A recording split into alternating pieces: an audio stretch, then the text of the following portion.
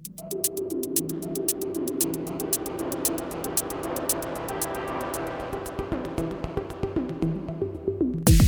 are listening to Historically, a show where we decolonize history and debunk myths and misinformation taught to you in school and on corporate media. I'm your host, Isha. Today we have Joseph Pearce to talk about his most recent book, Argentine Intimacies. You're a professor at Stony Brook. Can you tell people about what you teach and what you do? Sure. I am associate professor in the Department of Hispanic Languages and Literature, and I teach Latin American literary and cultural studies, 19th century literature, and queer theory. So a lot of my work has to do, broadly speaking, with gender, sexuality, and kinship in Latin America, and also among indigenous communities in Latin America and the United States. And your most recent book, Argentine Intimacies, is about non-traditional, well, but what's the best way to describe it?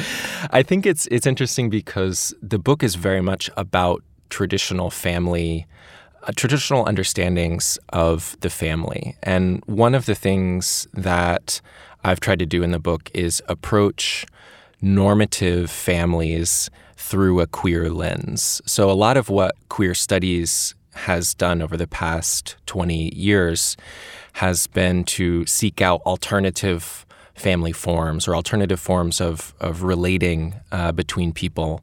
And that's fine, and that's been really important among activists and artists. But one of the things that I felt was left out of that conversation was how families that are ostensibly read as normative actually are not as straightforward or as normative as they seem. So the book is an attempt to look squarely at one such normative family in the late 19th century. How did you find the Bunge family? The Bunge family. So the Bunge family. Yeah. Okay.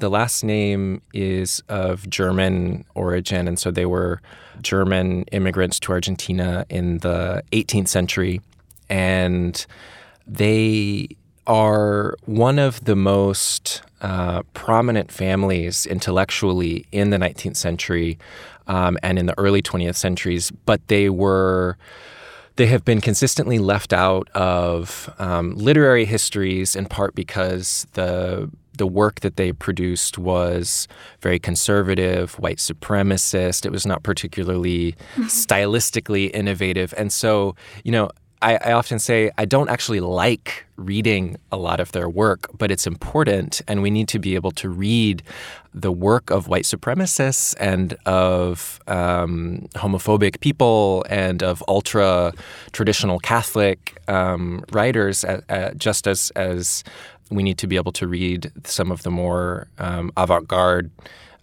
expressions of gender and sexual dissidence. How did you come across their archives? Oh, that's an interesting story. So, I write about 4 members of this family: Carlos Octavio, Delfina, Julia, and Alejandro Bunge. Carlos Octavio is fairly well known, but the other 3 of a generation of 8 in total are lesser known. And you can find references to Carlos Octavio, and my original idea was to try to look at what happens when members of a family, 2 members or more of a family, are artists. And so the original idea was to look at for example, Eduarda and Lucio Mansillas, who are 2 writers in the 19th century, a sister and a brother, Borges and his sister, Victoria Ocampo and Silvina Ocampo. So it was looking at pairs of writers or pairs of artists. And then I came across this family, and I thought to myself, they are so weird.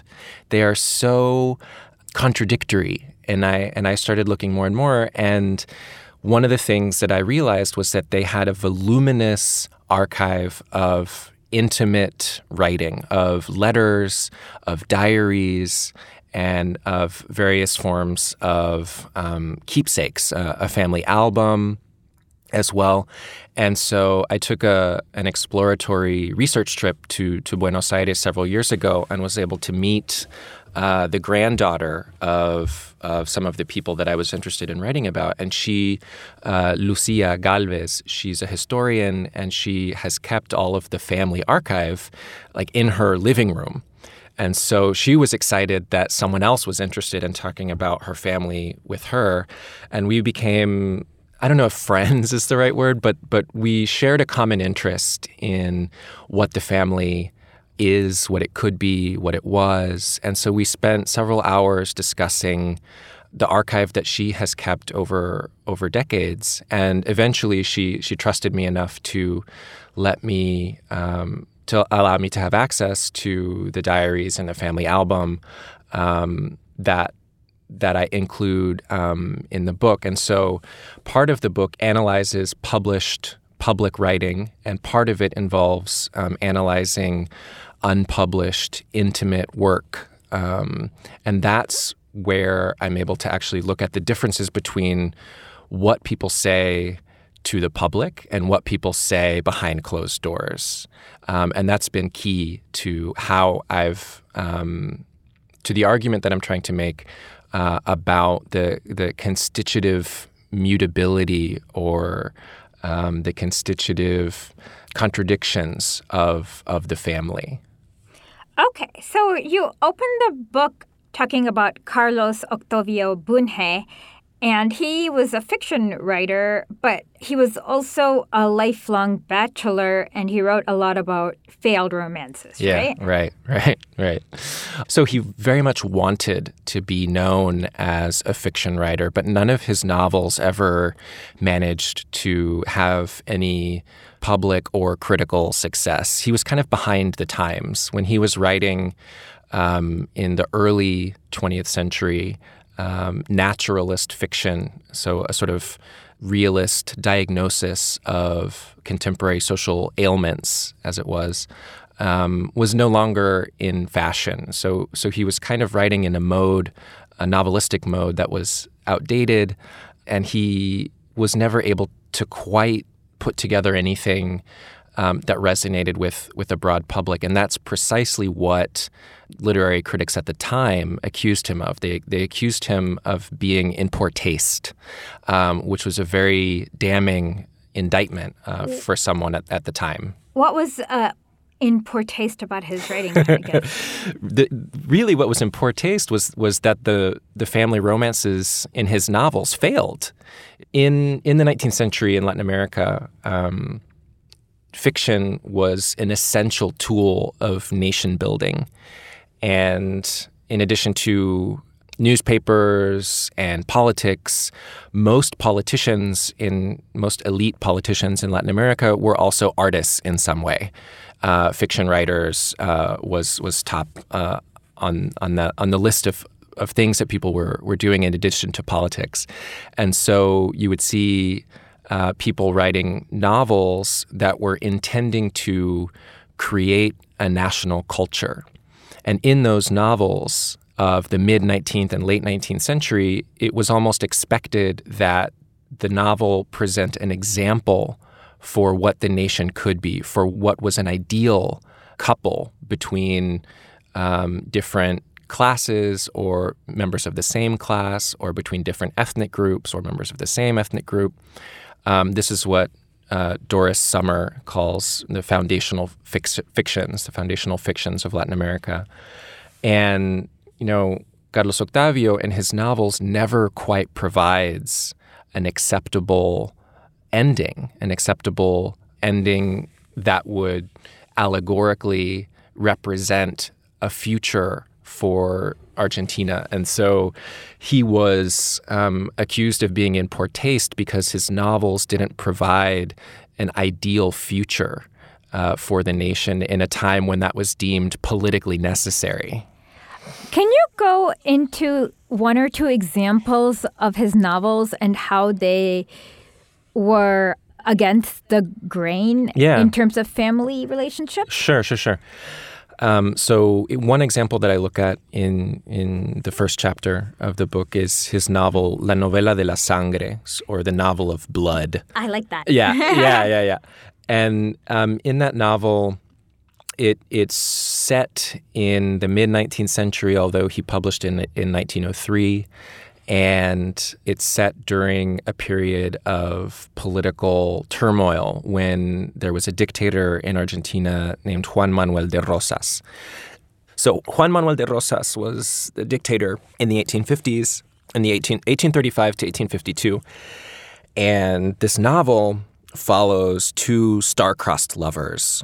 And the male character gets separated from the woman he loves, whose name is Blanca, and he gets separated. And in the end, the novel brings them back together. And rather than providing an example of reconciliation, the protagonist says that he does not want to, or he cannot marry her, he cannot be with her, and he rejects her desire to be with him.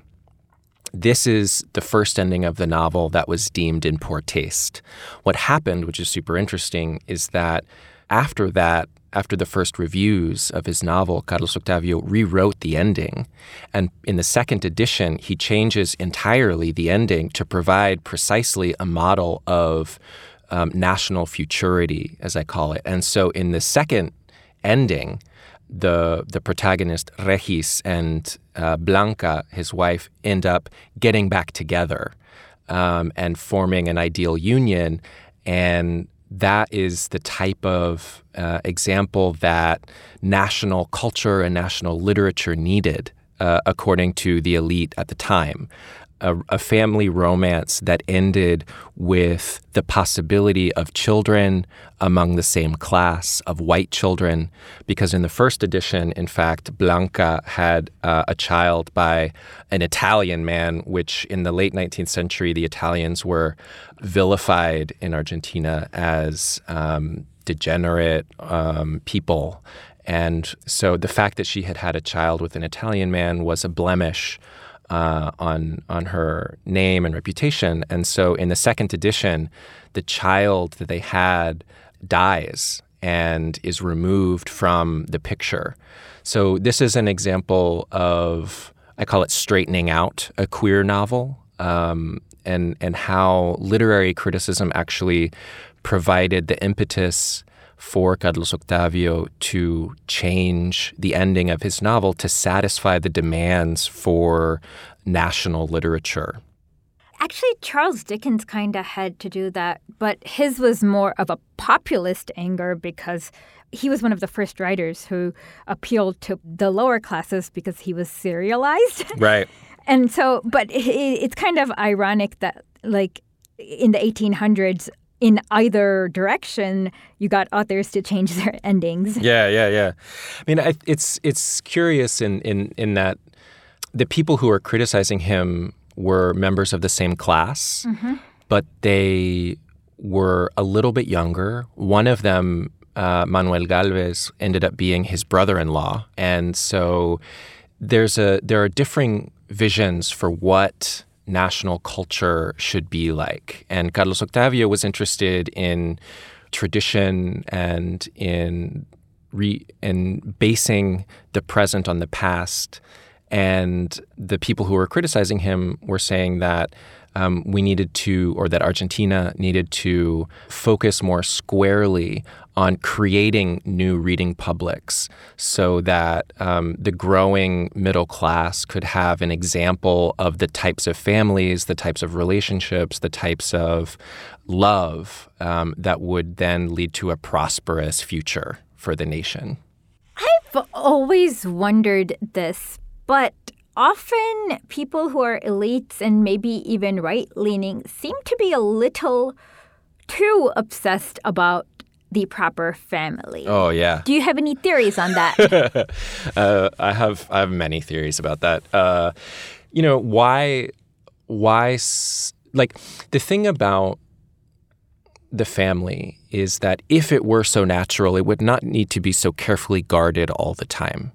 If it were so easy to have the perfect family, we would not need so many incentives. We would not need so many restrictions, so much disciplining around bodies and desires. And Foucault talks about this a lot in the history of sexuality. But for me, one of the things that I try to do in the book is read the family for what it actually says. And the family is a site of so many contradictions, and it's in obscuring those contradictions that conservatives or people of conservative political ideologies are attempting to misdirect, I would say, or attempting to obscure the fact that the family is always changing. The family is itself a contingent political, social, and cultural phenomenon. It is not a timeless structure, right? And so thus the book is also interested in questioning anthropological accounts of the family, so like in, Claude Lévi-Strauss and structural anthropology.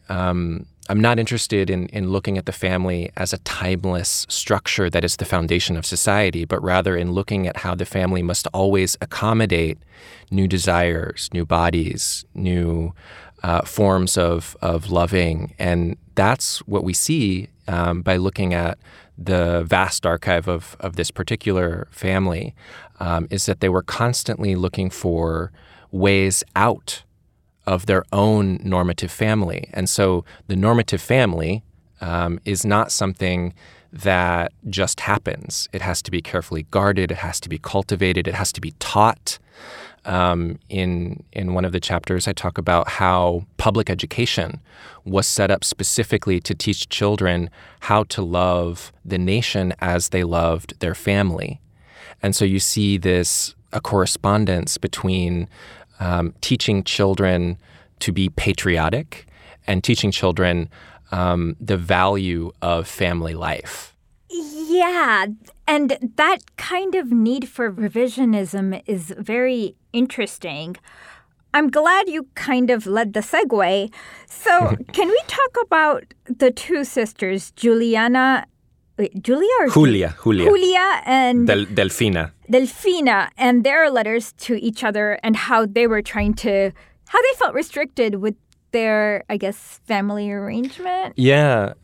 So I was able to access some of the unpublished manuscript diaries that were written by Delfina Bunge. And this is a fascinating and unique archive in Latin American culture in which two sisters, Julia and Delfina, both wrote a diary over an extended period of time, but actually shared the diary with the other sister and wrote about having read the sister's diary.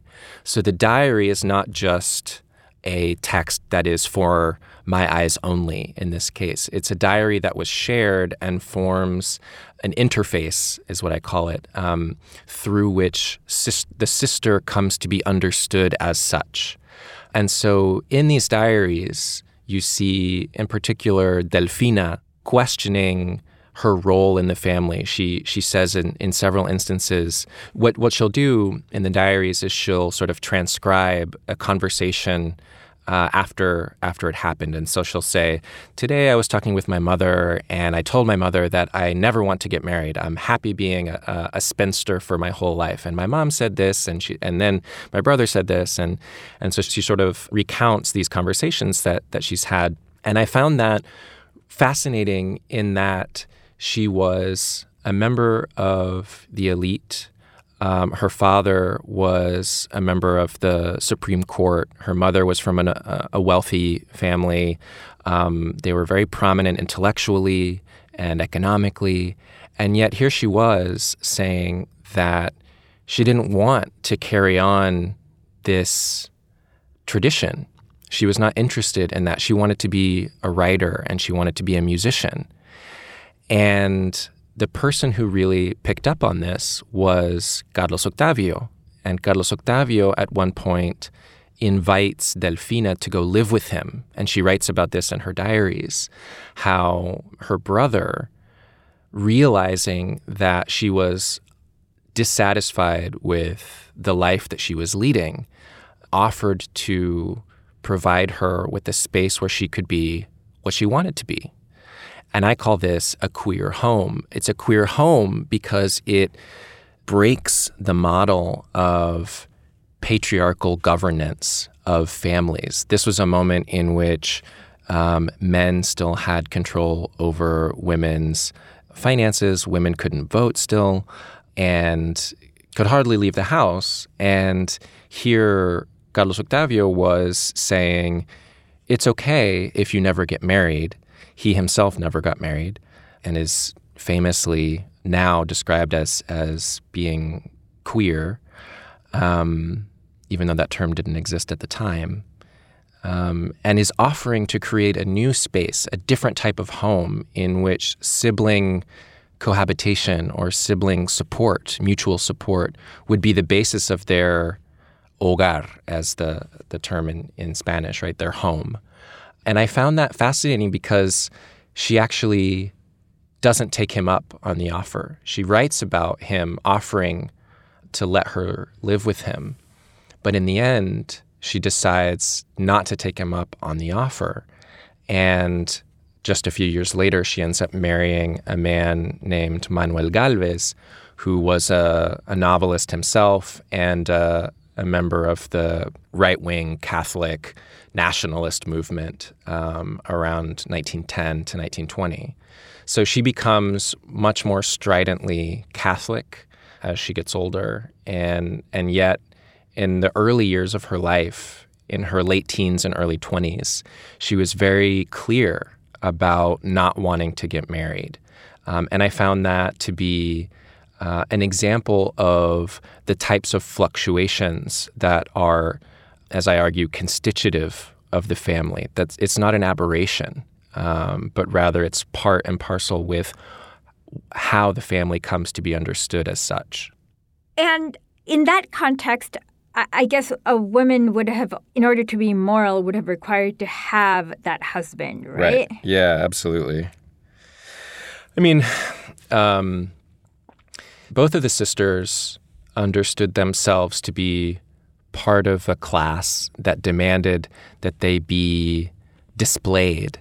And the term for this was to be a niña, a young girl. But to be a niña in the late 19th century meant to be a young woman of the elite who was on display or who was in society.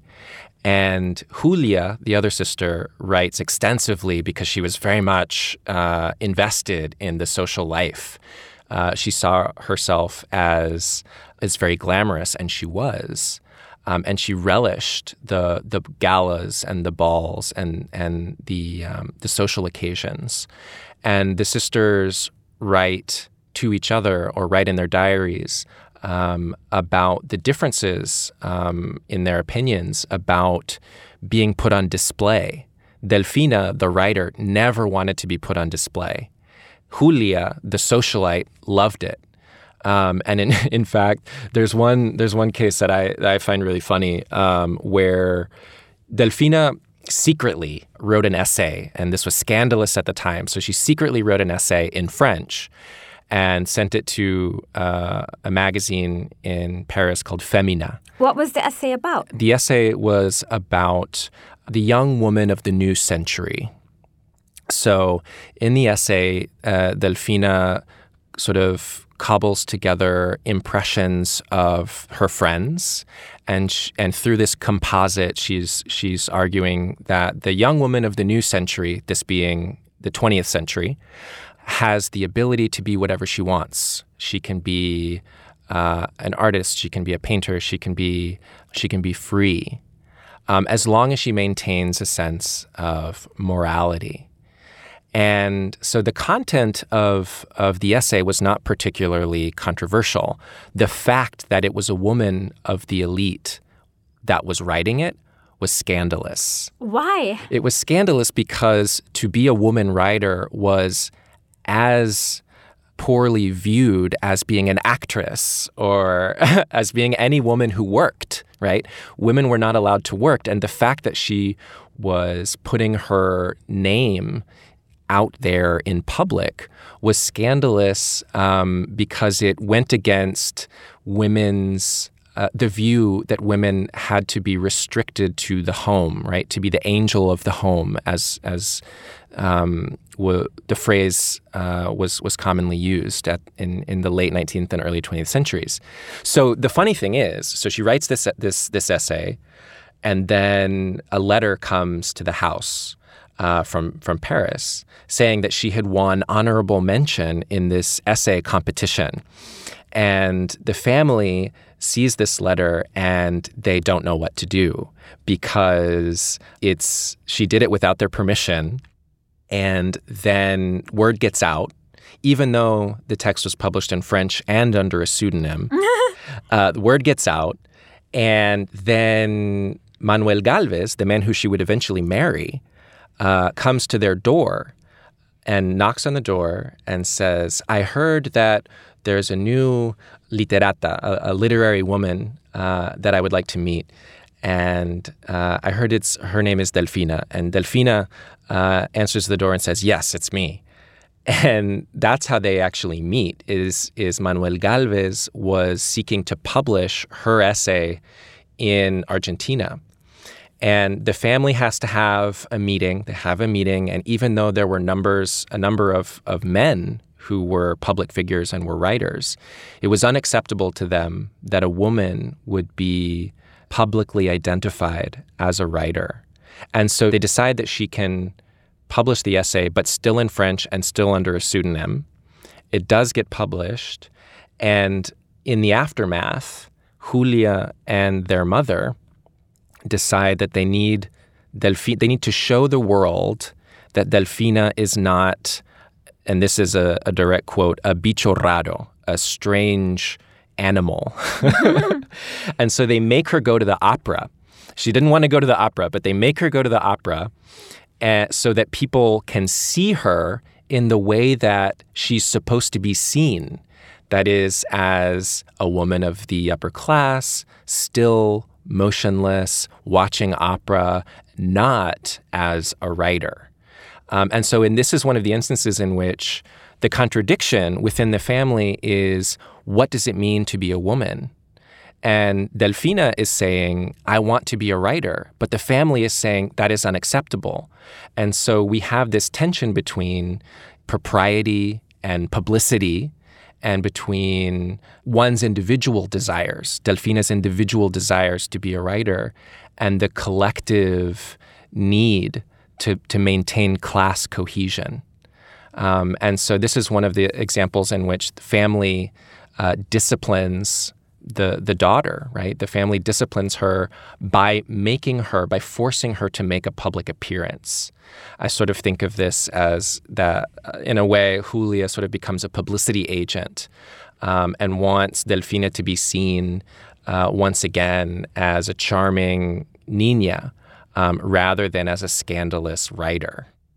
For me, the next chapter is really interesting because there was some debate about escuela normales turning all women into like a spinster. Yeah. So explain this debate and what it was about and what came about it. Yeah.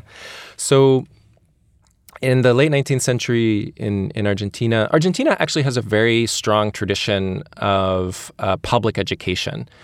Universities are free in Argentina, and that is according to the Constitution. And so public education has always been a very important part of life, of public life in Argentina.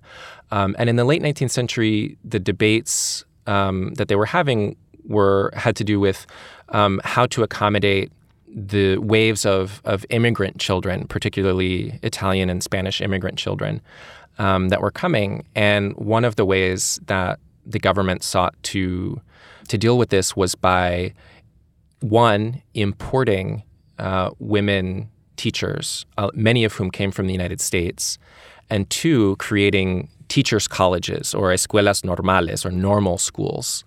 And so normal schools were training centers for particularly women, to become teachers. And there was a lot of emphasis put on the maternal value of women as teachers and how women could teach these young immigrant children how to love the nation, how to become patriotic. But at the same time, the normal school was a place that was populated by, according to some, too many women.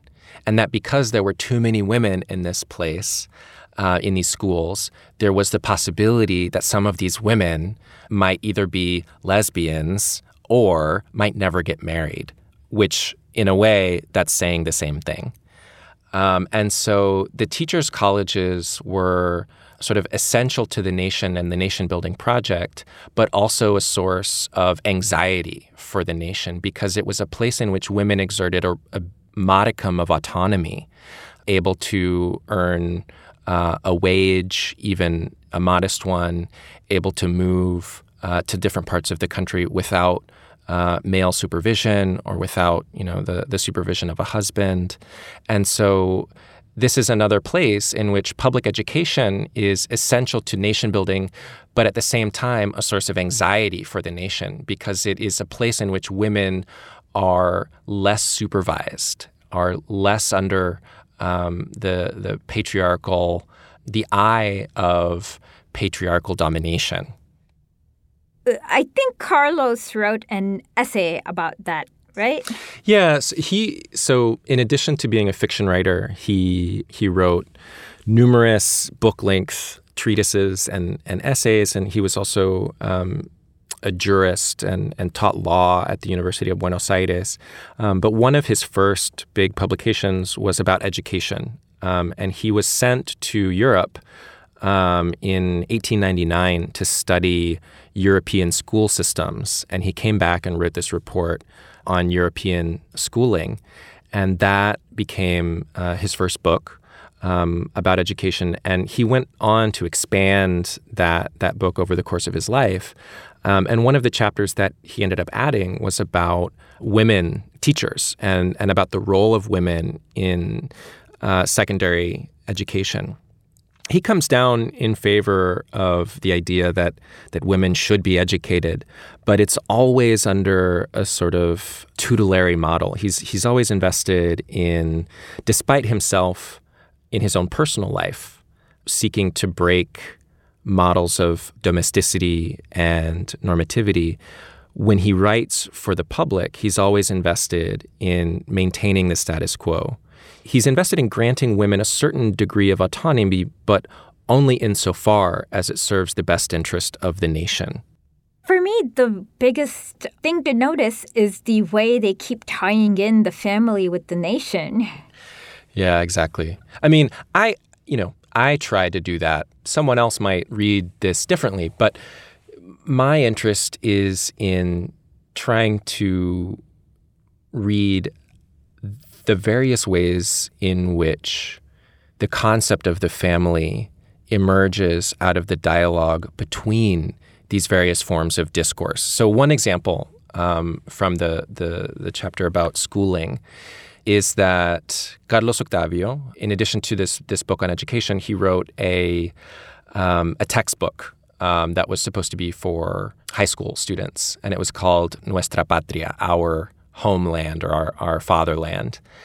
And he published it to coincide with the Argentine Centennial in 1910. And in that textbook, he includes a section that's dedicated to the child. And it's a very weird section. So the rest of the book is excerpts from famous writers, geography, sort of standard things. And then there's this one section that's about childhood. And rather than a study of childhood, what he does is he actually takes his own memoirs. He writes his own memoirs as a child and inserts that as the example for all children. So this is an example of how he's putting himself in his own textbook as an example for all children to follow. And he describes himself as having been fascinated by the clergy, and with great detail, he describes himself being fascinated with the cloaks that clergymen wore, also being fascinated with the military and how the straight lines that the men were marching in, and he was terrified of them, and a number of other fascinations that he has. And then he starts to extrapolate from his own experience and say that this experience of childhood is the experience of all children. And I think that this is, on the one hand, it's absurd, but on the other hand, it's really interesting in terms of how is it that he's trying to mold an entire country in his own image, in an image of a member of the elite, of Germanic background, and to say that the feelings that he had as a child are so normal as to be expected of all children going forward. And now, I think when I put it like that, it sounds absurd, but in his thinking, this was a way to try to promote cohesion among a diverse population as Argentina was becoming in the early 20th century. Hey, this is Hamish McKenzie. I'm one of the founders of Substack, which is the platform that hosts the Historically podcast and newsletter, and Historically is funded purely through subscriptions. So people like you can go and pay some money to get the podcast and some subscriber-only episodes and subscriber-only newsletters, and that will keep Historically totally independent and uncompromised. It's historically.substack.com. But around that time, Argentina was also getting like a socialist anarchist movement. How did they, progressive leftists, write about family, or was this like a bourgeois concern? That's so. The turn of the 19th to the 20th century is fascinating, precisely because it's the moment in which different models of social life, economic life, family life are being proposed from radically different perspectives. The anarchist movement was growing, particularly in Argentina, because of the large population of Italian immigrants that were already there. The socialist movement was also growing. And so you see these ideological conflicts about what family was supposed to mean. Now, the anarchists would see, and there are numerous examples from this, from the River Plate region, numerous examples of what was called at the time the free love movement, el amor libre, in which women were refusing to be married as part of an anarchist platform, in which monogamy was being questioned as part of an anarchist platform. And yet at the same time, you have these liberal, with a capital L, ideologues proposing a continuity between the colonial period and modernity. So the bourgeois, or the elite, is so concerned with these new family models that are being proposed that they actually flee the city center. This is when, in Argentina, the rich start to leave the old colonial downtown and start to move to what are now the neighborhoods of Palermo and El Belgrano in the north of the city. And this is when you have tenement housings growing, and this is where the anarchist and the socialist movements are formed, in these tenement housings, conventillos, as they're called in Argentina. And so through art, through literature, and through politics, these varying and competing family models are being expressed, and the consequences are high. The stakes are high in this particular moment, because the future of the nation was at stake. And people like the Bunge family were invested in maintaining the status quo in public, while at the same time in private, they were questioning the very things that they were predicating for other people. That is a very common theme among the right, even in America, like the senator from Idaho, I believe. Yeah. So it's an interesting, timeless thing that happened. So maybe there is nothing natural about the family. I mean, no, there isn't. But the thing is, I would say is it's not so much. I'm not so much interested in exposing the hypocrisy of conservatism as I am looking squarely at how the family itself is a site of conflict, contestation, fragility, and fluctuation. When we think of the family, we think of it as this timeless structure. We think of it as ordained by God, at least in the Western Christian tradition. And that covers up so much debate, dissent that goes on constantly within that very structure or within that very mode of relating to other people. So yeah, at the core, what I'm saying in the book is that the family is not and has never been natural. It has always been a cultural construct, and it continues to modify itself according to political ideologies, according to the political expediency of its own mobilization for whatever political ideology needs to use it at that time.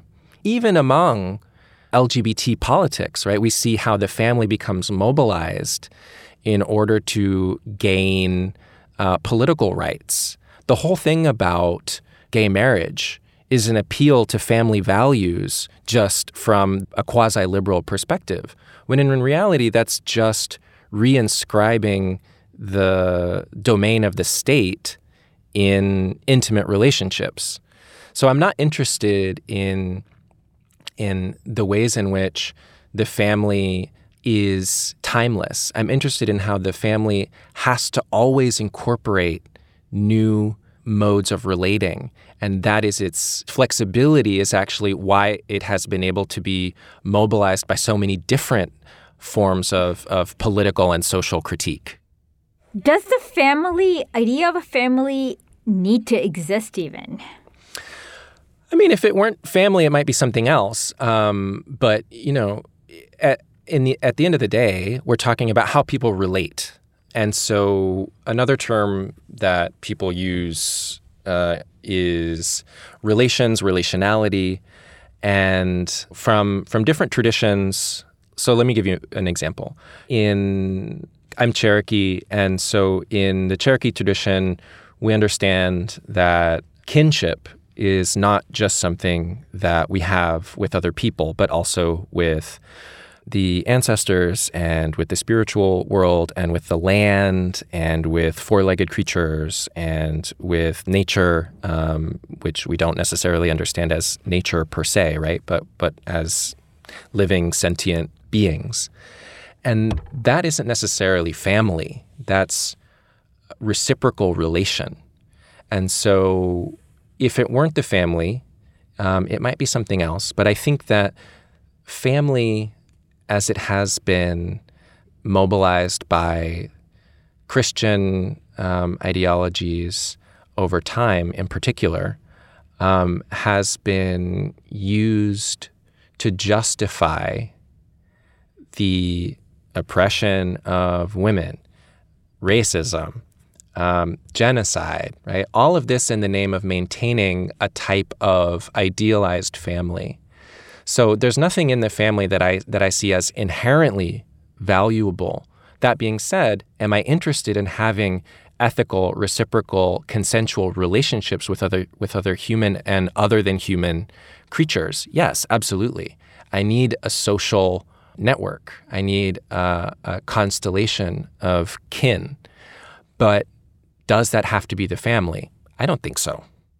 And in the 5th chapter, actually, this segues into that. You kind of talk about where Carlos Bunge writes about our America and kind of racializes idea of promiscuity and gets a little eugenicist. Oh, yeah. So talk about that. So I think, I mentioned this earlier, but Carlos Octavio is super racist. All of them were super racist. And the point of departure here is that we're talking about people who existed because of white supremacist ideologies, because of the benefits of colonialism, who were actively denigrating African and indigenous communities, Afro-diasporic and indigenous communities in Argentina and across Latin America. That being said, if we fail to critique white supremacy simply on the fact that it is white supremacist, then we're missing an opportunity to understand how it functions and thus wrest it of its normative power. So when I talk about Carlos Octavio's book, Nuestra América, which is an essay about the history of racial mixing or miscegenation in both Spain, he goes all the way back to the Visigoths in medieval Spain, all the way to his contemporary period in the late 19th century. He's clearly invested in justifying white supremacy. The thing about the way that he goes about it is, for him, in the early 20th century, Argentina is undergoing a lot of political dysfunction. There are, rising tensions between socialists, anarchists, and more traditional political factions. There are concerns about language. There are concerns that there are too many Italian speakers in Argentina, blah, blah, blah. And so he's trying to find a way out of the determinist trap that says to him from European eugenics that because Latin America is a predominantly mixed-race population, it is inherently lesser than pure European countries. And for him, this is problematic because if the majority of the population in Latin America is biologically determined to be inferior, then they will never achieve the greatness of Europe. And for a nation-building project, that's kind of a downer, right? So he's trying to find a way to say that even though the majority of communities in Latin America are of mixed ethnic ancestry, that doesn't mean that they are historically or geographically determined to forever be less competent than or less developed than people in Europe. While he's doing this, he has to prop up his own whiteness, and he has to denigrate those who are of greater indigenous and African ancestry. So it becomes a way of saying we may be a little bit mixed race, but not so much as to make us degenerate. Degenerate like those Indians over there, or degenerate like those African people over there. It's like he can't be purely European because he's Latin American, because his family was born, because he was born in Latin America. And yet he also wants to distance himself from racialized communities in Latin America. So this is the sort of fine line that he's trying to walk. But these are minor points, right? In the grand scheme of things, he's absolutely advocating for the extermination of indigenous peoples and of peoples of African descent. Absolutely. That is the point of departure. What happens beyond that, I think, is something that we need to be able to understand across Latin America, which is how whiteness functions, how it develops as a concept, and how it is wielded, like the family, as a form of institutionally privileging colonial structures. So in that sense, my aim is not necessarily to critique his racism because I take that as a point of departure. I take that for granted. What I'm interested in that particular text is how he's constructing whiteness, because I think that is also an aspect of Latin American culture that is often left out of critiques. Oh, Absolutely, and it has detrimental effects to politics. Like, for example, just a few months ago, most people did not realize the whole idea of the Bolivian elites and the cruceños and and I think we do need to talk about a lot of this because their identity of whiteness is different, but we still need to understand it in order to actually understand what is justice and not support coups, etc. Yeah. I mean, in recent cases in Ecuador and Bolivia and in Chile, one of the things they have in common is a claim to whiteness that is not actually expressed as such, but which has the function of a claim on whiteness. Well, they claim that, I mean, for me with Bolivia, it was obvious. Like, for example, Camacho said Bolivia is with Jesus and we don't want Pachamama anymore. Right. Like, those are rejecting indigenous values and propping up European values, right? But I would say just because someone says that they're Christian doesn't mean that they're not also identifying as mestizo or as only white, right? So it's not the same. But Camacho actually was saying that the Pachamama will never be in the presidential palace. Again, right. He was explicitly like, and he ripped out the Huipala. Yeah. So he's a far-right figure. Right. And I guess what I'm saying is that anti-indigenous politics is not necessarily exclusively white politics. It's whitening, and it is privileging people who have benefited from white supremacy. But it's not exactly the same as people saying, we are white, therefore we deserve to be leading the country. It's framed in other ways. It's framed, as you're saying, through Catholicism, as if mestizo and indigenous communities could also not be Catholic, as if Afro-diasporic communities had no claim on Catholicism. And so it's coded in different ways.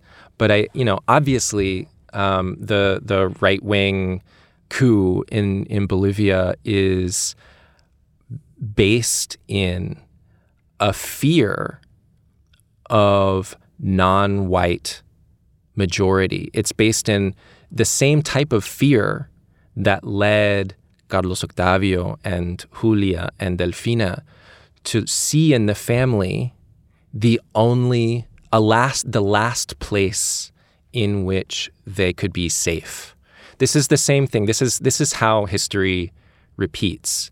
And I would say also this appeal to the family is even more prominent in recent discussions around what's called gender ideology in Latin America. And we see this in Ecuador, we see this in Bolivia, we see this in Peru, we see this in Chile, we see this in Argentina, and particularly in Brazil, where Bolsonaro has been talking about gender ideology, and that was one of the things that got him elected. Gender ideology is a sort of throwback to a moment in which hierarchy ruled and people all knew their place, where women knew that their place was in the home. And so right-wing ideology in this sense is connecting religion, gender roles, and normative sexuality through the axis of the family, right? The family serves as a sort of fulcrum to connect these different ideological strands. And of course, whiteness is key to one of those, even though in many cases it's a sort of whiteness that is filtered through religious doctrine or economic superiority, or if whiteness isn't exactly the same as it functions in the United States. Like I said, it is very important. I guess sometimes I don't like the use of the term whiteness because it can be confusing to people. Yeah. But I understand what you mean. It's a way of stratifying society. Right. I mean, I think in a sense, whiteness is mobile also, right? And we see this in particular with cases of immigration, right? Someone who is imagines themselves to be white in Latin America all of a sudden comes to the United States and is no longer white. How did that happen, right? And that has to do with language, accent, with place of origin, with other phenotypical features that people read onto you, right? And this is why transnational dialogues about race are so crucial, because race is also mobile. Race is contingent. It is not a singular structure that applies to all people at the same time everywhere. Yeah, it's mobile. It's very It's very differently applied in each society, and it's very unique to each society in which they apply. Right. And the histories, the colonial histories are what matter in that sense, right? Because if in the United States, the division was much more stringent between indigenous communities and white communities, and particularly between black and white communities. In Latin America, because of the particular ways in which Spanish and Portuguese colonialism worked, there were still divisions, but they didn't function in the same way. It was a more stratified, or people will call Mexico in particular a pigmentocracy, in which it's not so much a type of political identity that one claims, but rather the closeness to an idealized white subject that you become or that you are.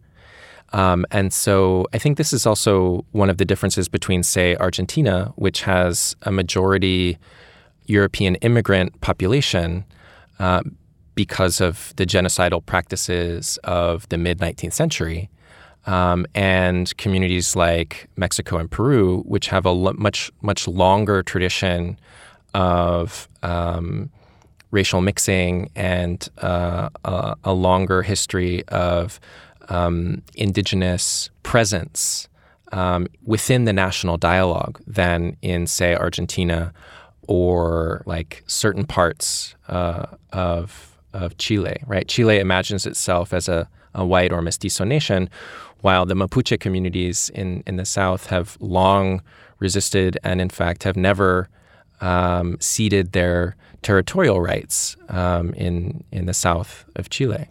Before we go, do you have any ending comments? How do people reach you? Anything else to mention? Sure. So this, in terms of this book, I'm hoping that the book allows us to think through what the family means and what the family could mean. In the epilogue of the book, I try to provide a sort of roadmap for the juncture of Latin American studies, queer studies, and decolonizing the family, or decolonizing queer studies. And I think that is going to be an important discussion to be had in the upcoming years. And I'm happy to hear what people have to say about it. You can reach me on Twitter at Pepe Pierce. And yeah, I think that hopefully if people can read the book with an eye for not only what the historical connection that it's making, but also for theoretically what it's proposing as possible for the family, then we'll see that it's also proposing a method for reading the family, not just a history of one particular family. Thank you so much for joining us, and we really appreciate it. Thank you. Music for this show is done by Rectech. You can find him on SoundCloud and on Spotify. WRECKTECH.